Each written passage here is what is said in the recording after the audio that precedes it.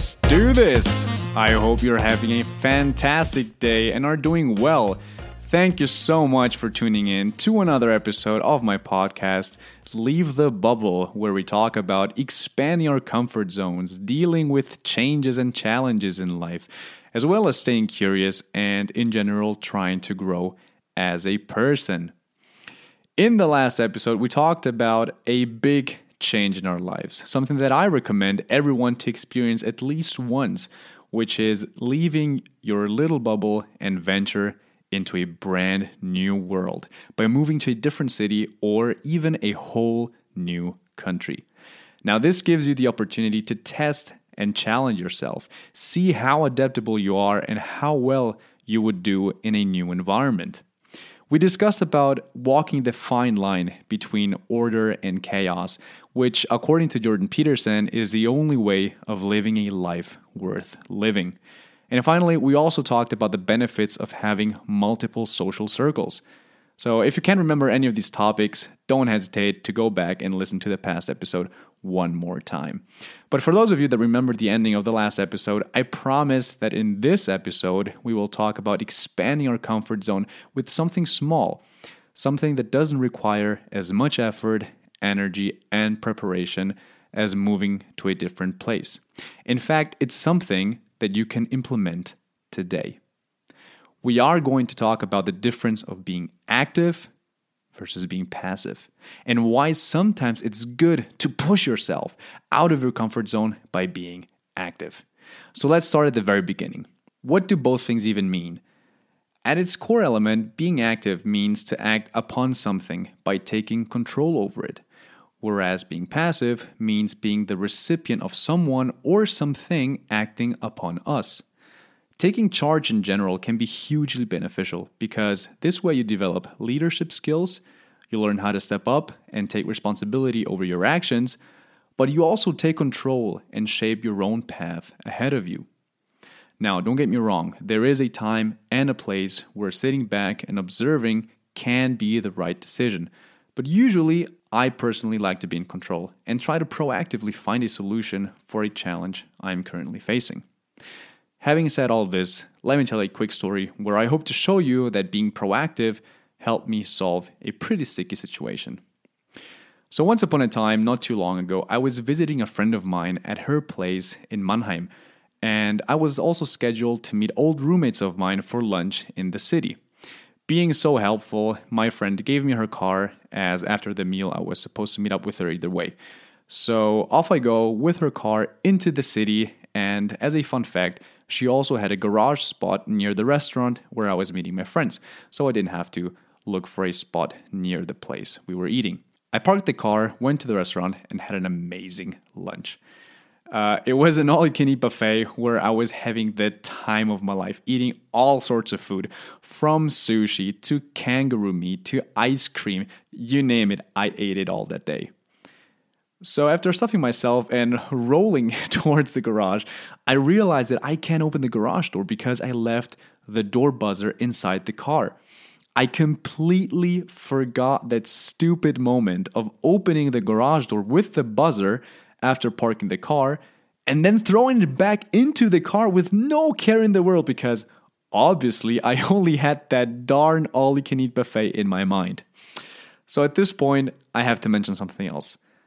The garage was mostly used by a law firm nearby, but there was one tiny detail missing. It was a Sunday afternoon. And for those of you that know this, in Germany, everything is closed on a Sunday.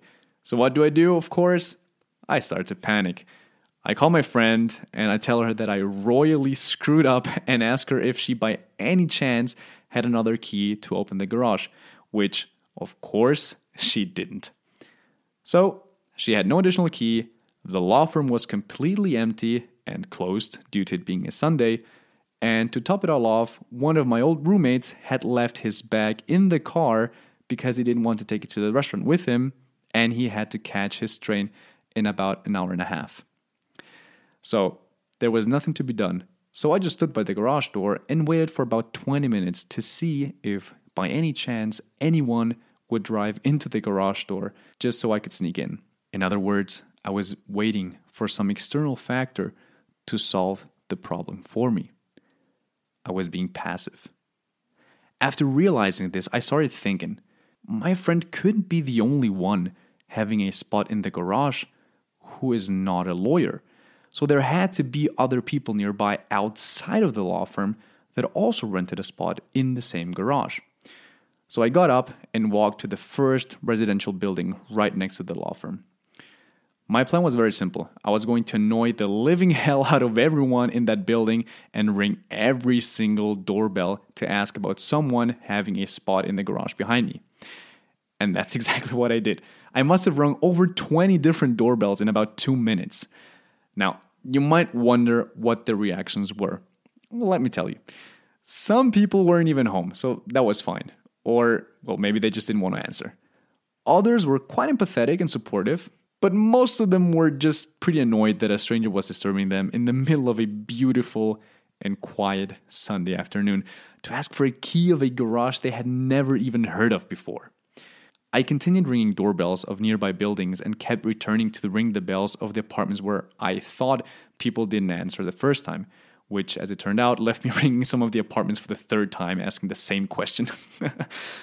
But, well, after pretty much the entire building had heard of this crazy guy ringing all of the doorbells, and I was still making myself heard for about solid 30 minutes, something incredible happened. Enter Mario. Just FYI, this is not his real name, but to respect his privacy, we'll just call him Mario in this story. So what happened was this. A window opened, and on the first floor, this guy with glasses, beady little eyes, and a scrubbed beard looked quite perplexed to see what the fuss was all about. I briefly explained the situation to him, and he told me that his girlfriend, whose apartment he was currently staying in, had a key for the garage because she used to sublet a spot to other people. Sadly, she was gone on a girlfriends-only weekend and would not return until late that night. So basically, all the hopes that had been building up since the start of the conversation with Mario swiftly crumbled down after this final piece of information. But nonetheless, he told me to wait and that he'd be right back. So I waited for about 5 minutes, giving all the tenants of that building a much-needed rest of the noise, and soon enough, Mario came out with a handful of keys, probably around 10, and told me that he grabbed every key he could find in the apartment and that he'd test out all the possibilities with me to see if at least one of those keys matched. So we walked towards the garage door, hopeful, anxious. We arrive and start testing out the keys. First one, no match. Second one, no match. Third one, no match. Fourth one, you get it. Understandably, after every key that doesn't fit into that keyhole, the expectations and hope started to drop. But about the 6th or 7th key we tried out actually did open that haunted garage door. I rush in, get into the car, drive it out of the garage, and run towards Mario to thank him. I was so relieved and ecstatic, and he really did notice that I was super, super nervous at first. So we spoke for a few minutes, and we really got along pretty well. So well, in fact, that as a sign of my gratitude, we agreed for me to pay him a round of beers the next time I'm back in Mannheim. We exchanged phone numbers, and I will keep my word to invite him out on a couple of beers when I return to Mannheim. Hopefully, guys, fingers crossed, quarantine is over very soon in Germany. So that's pretty much the story. It's not too spectacular, but it doesn't have to be to bring my point across. By being active and taking the initiative of finding a solution on my own, instead of waiting on someone or something to save me from my friend's wrath in case she would have had to wait for one day to pick up the car and ruin her entire Monday plans, I actually managed to find a solution on my own. And not only that, I also met a pretty cool dude along the way. And if there's anything I learned so far, is that you can never have enough drinking partners in life. Because after all, worst case, we drink a beer, have some small talk, and never see each other again. Or we could have a great night and exchange unique and interesting stories. Who knows? But exactly that is the exciting part of these things. Guys, try to be more active in life. Get out there. Push yourself out of your comfort zone because you never know what awaits you outside of your little bubble. Remember, all it takes is to annoy an entire building by ringing every doorbell multiple times. Guys, I hope this little story inspires you a little bit just to push yourself out there and try to be more active and proactive in life. Take control, take charge, step up. It is really, really beneficial. I look forward to seeing you in the next episode where we'll discuss the benefits of one of my favorite activities that I have experienced so far. Spoiler alert, it's a rather big thing. So we're going to do a back and forth between these episodes. Sometimes we're going to talk about something big, then again something smaller, then again something bigger, and so on. So tune in, and I'll see you guys over there. As always, stay safe, stay healthy, and remember, don't be afraid to leave your bubble.